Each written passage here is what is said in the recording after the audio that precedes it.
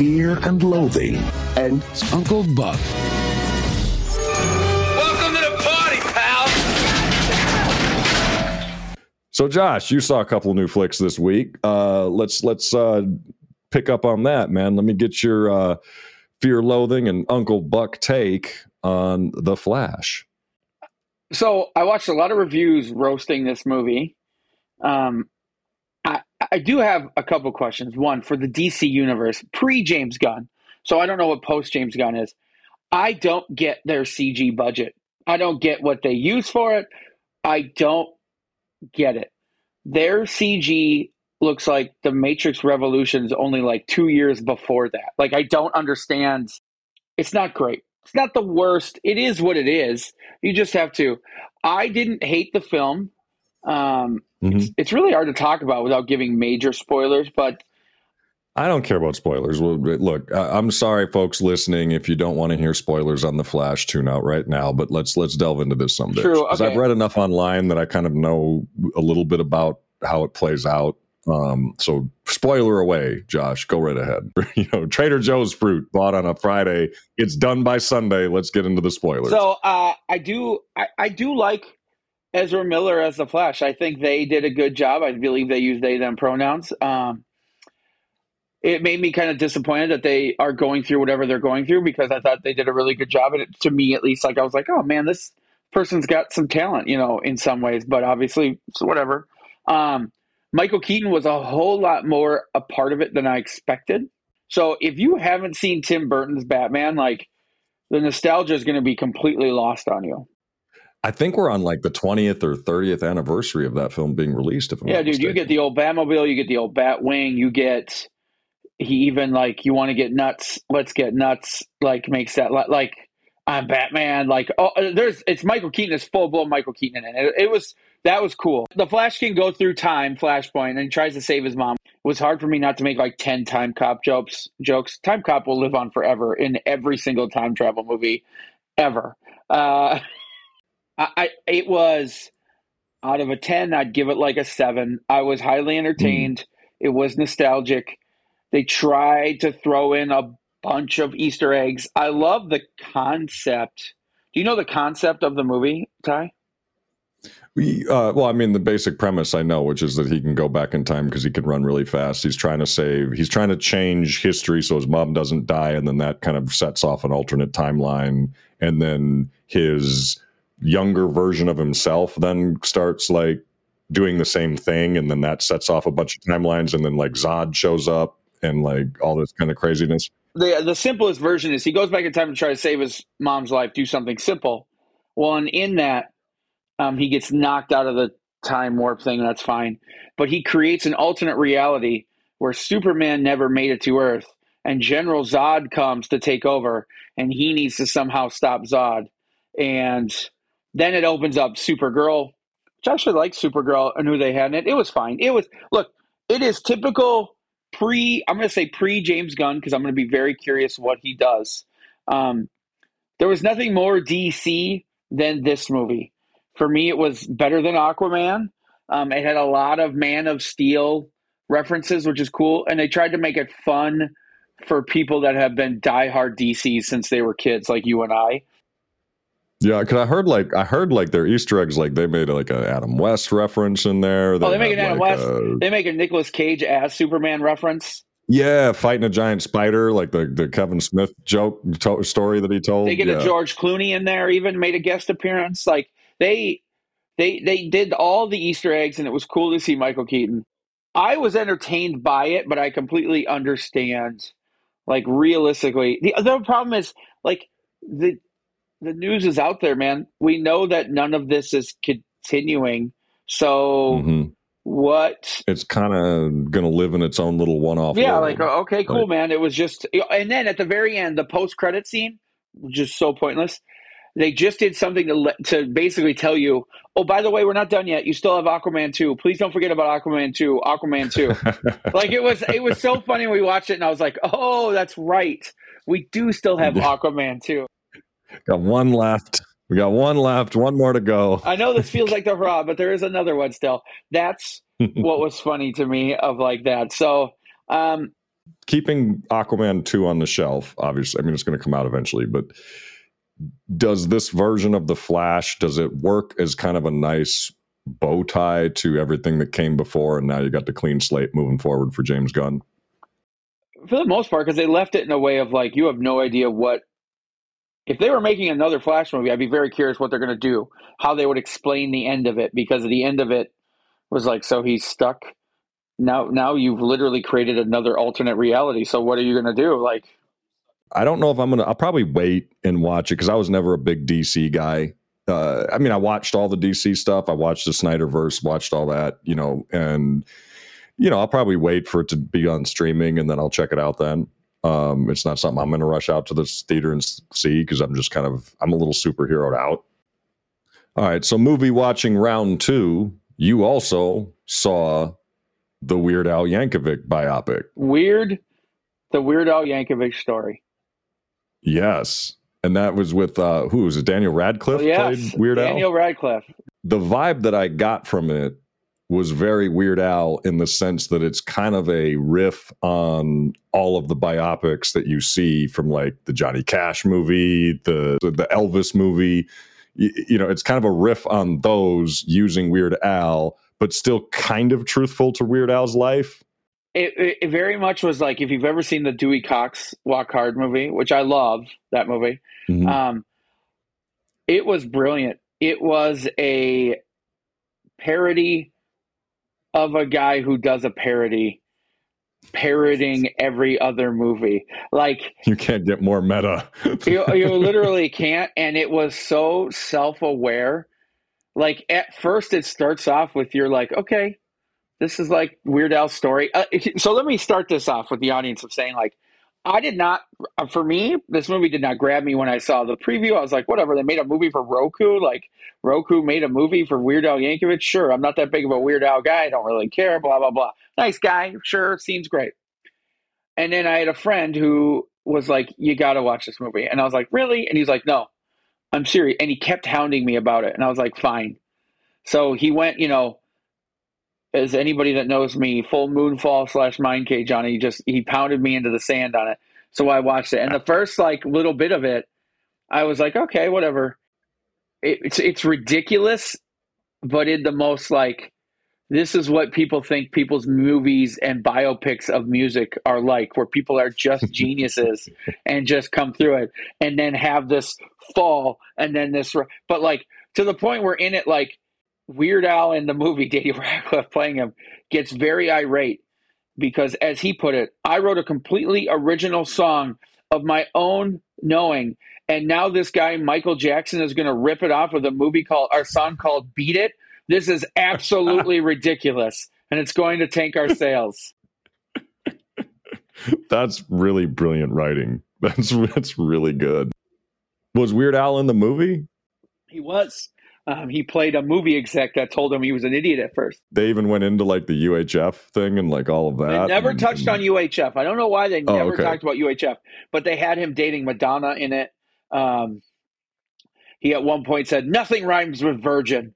Of course, I wouldn't do a parody of that, even though he does have Like a Surgeon.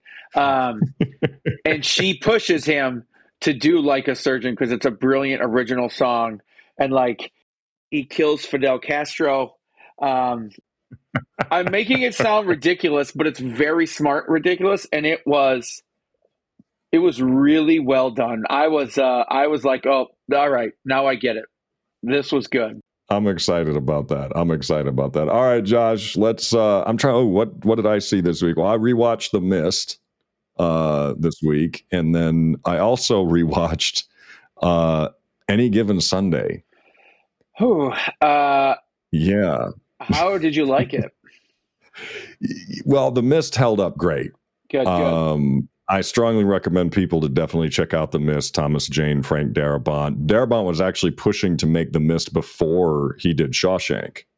Oh. And then he ended up doing Shawshank. That exploded. Everybody's seen Shawshank. If you turn on TNT at any given time on any given day, you will probably see Shawshank playing. He was able to kind of parlay the success of Shawshank and The Green Mile into saying, let me do this really dark movie, The Mist. And there was like it held up really great. I definitely recommend people see it. See the black and white version because that's actually how he originally shot the movie. Black and you can white pick it up on like Blu-ray. It was in black and white, and the effects and like right now the effects are very aged. You know, the CGI and things like that of the monsters are very aged because it's old school CGI.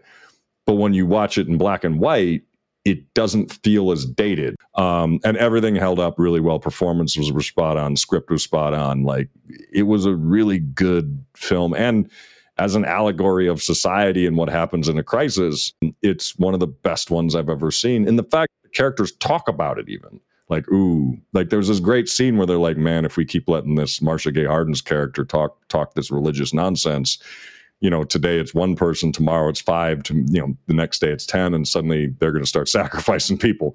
You got to kill the Marcia Gay Harden character right away. It's if there's a weakness in your chain link fence, folks, if the zombie apocalypse or anything ever happens, and you get that one person where you're like, I think they might treat him like a billionaire in a sub and just ixnay that right away. Cut that off at the neck. Cut that off at the neck. But no, it really worked, and I was happy that it did because it was one of those movies that I'd seen back in the early 2000s. I was like, man, this is a crushing movie. Like when you watch it the first time, especially, and I won't give away the spoilers on that, but like when you see it the first time, it's prepare yourself. Oh, shocker! Ty cares about spoilers on The Mist. For people. Yeah, I do. Well, because to me, it's like there's certain movies you never want to spoil for those that haven't seen it. I find it hilarious. I had a friend tell me the ending of that movie, and he was like, dude, it disturbed me so much. And then I watched it, and I literally laughed for a second out loud. And my friend was like, what is wrong with you? And if you know anything, it's my shtick. Well, what's weird about it too is knowing the ending, I watched it just to kind of see, okay, did they really set up the movie for this ending, and did it make sense? Beyond just being like, a shocking ending to a movie. And they did, didn't they? It's kind of like, and yeah, there was, in the way it was set up and how it played out. Watching it now, probably like the third or fourth time I've seen the film, and with a big gap in between the last time I saw it, I was like, no, this they earned it. They earned that ending. It didn't feel out of character. It didn't, they earned it, and so just prepare yourselves for those that haven't seen it. It's whew. You got it is. You just said it honestly brilliantly before you move on. It is a great, like, it's like the Stanford prison experiment of like, I wholeheartedly believe if something happened, this is how it would go. It's happening right now in its own way. Yep. So yes, in its own way. Yeah. It's in a longer version of that storytelling. When you like, let's say it's climate change instead of what the monsters of that movie. It is that to a certain degree. Who is Marjorie Taylor Greene? Boy, I'm not kidding. That just hit home for me right now. Ooh. Mm-hmm. Oh, man. Oh, yeah. I'm rewatching it. Lauren Boebert, Marjorie Taylor Greene. It is happening. Yes. Oh, yeah. All right. You see comparisons, man. That's what I mean. When you watch it in today's political climate, you're like, oh, I see that. The other film I mentioned that I watched was Any Given Sunday, Oliver Stone's film about, I guess, pro football. And my complaint about that movie still holds true to this day. There's a lot of excess. I mean, I think it was the director's cut that I watched. So it's like 2 hours and 44 minutes, and even I remember the original, was much more cut down, I think, to just 2 hours. But there's a lot of excessive stuff that just didn't need to be in there. Just stuff that like was just random shit, like in the editing and things like that. And also, it works. It's a good movie to watch about like the reality, I guess, of like pro athletes. And I really like the Dennis Quaid character of the aging football guy who's like, and then, it had like good story and it made sense. The performances were all fun and good, but it doesn't hold up for the same reason I didn't like it when I first saw it. I liked it, but I didn't like it. And that's that when they don't get the NFL emblems, because obviously the NFL is not going to sponsor this movie because it shows, football players doing cocaine and it talks about essentially all like, the money is what rules the day. And like, we're willing to let people get hurt just because we want to fill the stands. Like when you have a movie that goes into like that dark side of professional sport, you knew they weren't going to get the NFL to be like, yeah, sure. Yeah. Miami Dolphins. Yeah, totally. Like, Nope, the Sharks. Yeah, instead it's like the Sharks and the Aztecs. And like, that was my thing that I was like, no one writing this movie thought, like, can we at least get like team names that are approximately sound real? Like the Washington Commanders are a real team right now. You couldn't have came up with the Commanders. Right. That was the thing that kind of takes you out of the reality of it, because they just didn't do a good job of setting up that this is like a legitimate league. It felt like you're like, okay, so this is like, the XFL. Yeah. And yeah, it didn't hold it, man. I played football. A lot of sports critics renownedly hold this up as one of the better football movies. I, like you, think it is overrated. There's some weird dynamics with Al Pacino's character that I didn't care about or need to see. It was a movie where they had two main characters, and they really ended up having like three in it. And you didn't need to see Al Pacino's depression hooker phase, whatever that was just dumb. Yeah. And then you throw in this major league phase of another owner, and then you have the Dennis Quaid and the player phase with Willie Beeman.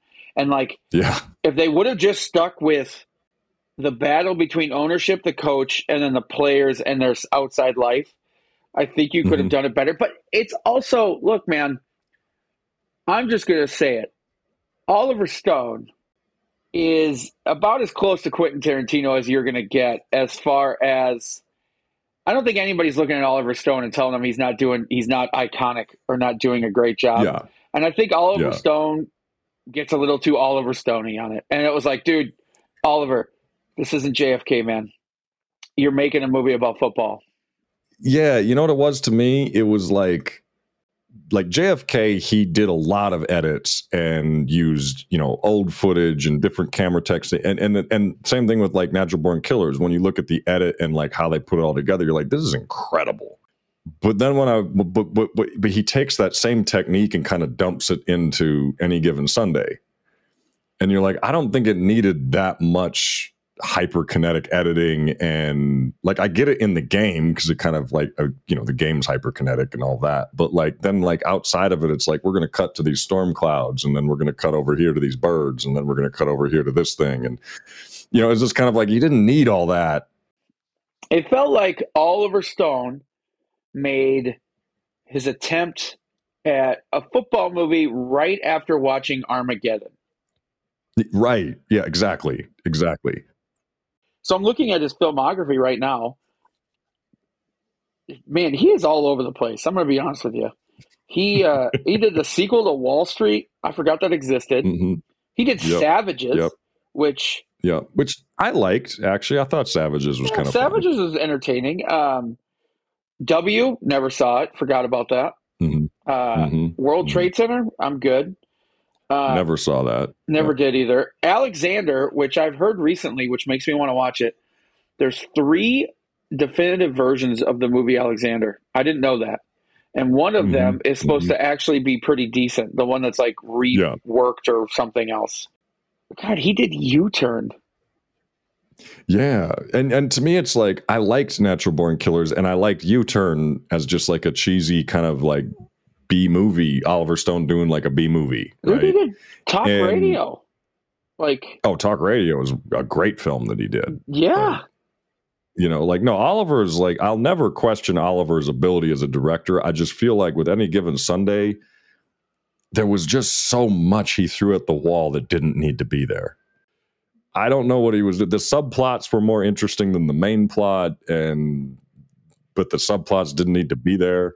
I think we will always struggle with a realistic, good sports movie, especially NFL related, because the NFL is the Scientology of they have too much power and they're all about image. And I just don't know if you can make it realistic. I think the closest you'll come probably is Miracle. That conversation, how you melded that team. There's nothing that felt over the top about that one. It truly no. But that's a recanting of a real story. Yeah, like Rudy works. It's very schmaltzy. If you look into the past of Rudy, it is nothing like the real story, other than he got in a game and got a sack. Cool. Yeah. You know, there was a lot of add-ons in that. Like, there's certain good sports film. Like, the original White Men Can't Jump was a good, fun. Dude, Remember the Titans is a great movie. Although, fun fact, they interviewed people from that movie, and they were like, "Yeah, I'm not gonna lie, man. Our games were not that difficult. Like, they wiped the floor with everybody because, shocker, they could. Like, it was pretty funny. So yeah, like that. I think to me, the guy, I think it's Ron Shelton, is the guy who did like Bull Durham and like White Men Can't Jump, and like he to me is the guy who I trust making sports movies.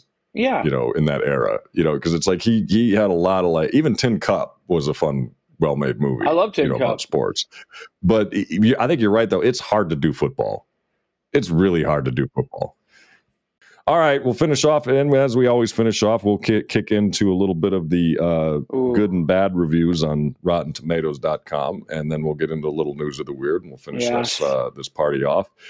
I figured with the good and bad reviews, I kind of wanted to take a step backwards in time and look at a classic movie's good and bad reviews. Okay. Just to see what it was like and what they were talking about in that era. And speaking of stepping back in time, I picked out Back to the Future. Nice. Start with the good. Start with the good? Let's get the goods out, because I feel like those will be easy. All right. Well, it's a 97% on Rotten Tomatoes in the goods. So we have plenty. As it should. We have plenty of awesome reviews for Back to the Future to go through. Right off the top, we'll go Mark Monahan, the Daily Telegraph top critic. His view is 5 out of 5. He says, Back to the Future, this fusion of sci-fi, action, romance, and comedy could have been a dreadful mess were it not for writer-director Robert Zemeckis and co-writer Bob Gale's refusal to let a loose line or idea escape their pens. Can I just say I'm jealous of thinking about being able to watch this movie for the first time. That'd be amazing to be able to watch these classics for the first time ever again. Ooh, Robbie Collin, News of the World, top critic. Ready for this positive review? Okay. This film is capitalized, everything capitalized. Ready? This film is wasted on the kids. Does he mean like if you take as a kids movie? Was it marketed as a kids movie? I guess. I think it might have been back then. Okay. Sigmund Freud would have loved Back to the Future. Speaking of, Josh Larson of Larson on Film. Oh. Egomaniac. Yeah. Thompson, speaking of Leah Thompson, Thompson's funny, carnal performance forces us all to face an ugly truth. Once our moms might have been prowling teens too. Oh, okay. He could have went. There was a direction that was going to go where I was like, no, he's not doing it. He's not going to drop the Freud hint here. But nope, he went the Tom Segura joke route. Oh yeah, I like Adam Smith of Empire Magazine. To put it bluntly, if you don't like Back to the Future, it's difficult to believe that you like films at all. That might be the best review we've ever read of any movie ever. Because that is the perfect review. If you don't like this movie, I don't know if I can believe you on any movie after that. All right, let's switch over to the bad, because this is going to take a little bit to dig through all these. But we will start with Sheila Benson of the Los Angeles Times, a top critic who gave it a big, fat, green bug splat. It's big, cartoonish, and empty, with an interesting premise that is underdeveloped and overproduced. Right. Yeah, okay. Underdeveloped and overproduced and empty. And empty. I don't agree with overproduced, maybe underdeveloped. I don't know. It's a summer movie. Boy, if you think Back to the Future 1 is overproduced, wait till you get to Back to the Future Part 2. You will not enjoy it. All right. Ken Haneke, whatever. Mountain Express. Bad review. Too cute, too clever, too damn smug. Was Back to the Future smug? No. Hold on. What was that gentleman's name? Hamkey? Ken Hankey. From the where? The Mountain Express? Mountain Express, Asheville, North Carolina. That is the first documented sighting of somebody thinking just because something is smart that it's too cute, and it is too developed. So he went instantly with, "They're coming to take our jobs." Like that was the beginning of the end. He literally, dude, he didn't get it, and he just instantly shut her down and was like, "It's dumb." Love it. John Hartle of film.com, top critic. So busy being clever that it trips over its own ingenuity. Yes, too clever. That's always a thing I say. Too clever. It's just way too fucking clever. This is too smart and too well written. What a bunch of hogwash. And that's about it for reviews that are negative. There's not many. I would like to take all three critics that we read, three of them, especially the ones that noted it was too clever. I'd like to sit them down, and I'd like to make them watch Memento. What else could we make them watch that might be too clever? What did that come out, 85? 84. 84. Yeah. That had to have been one of the first real feeling of that type of blockbuster. You know what I mean? Like clean, crisp, just that clean, crisp, in your face, the score, the way it was filmed, it doesn't, even when you watch it now, it doesn't have this was made in 1983. That's true. Yeah, it doesn't have that vibe. Because it's dated, but it Back to the Future is one of those movies that it's always going to be with us. And I think what's really interesting to me is I feel like it's gotten this crazy resurgence recently where everybody's loving it again. Or not that they stopped loving it, but I hear it referenced so much lately of Back to the Future, Back to the Future, Back to the, in social media and things like that. I think it's just going to be one of those movies that lives on and on and on and on.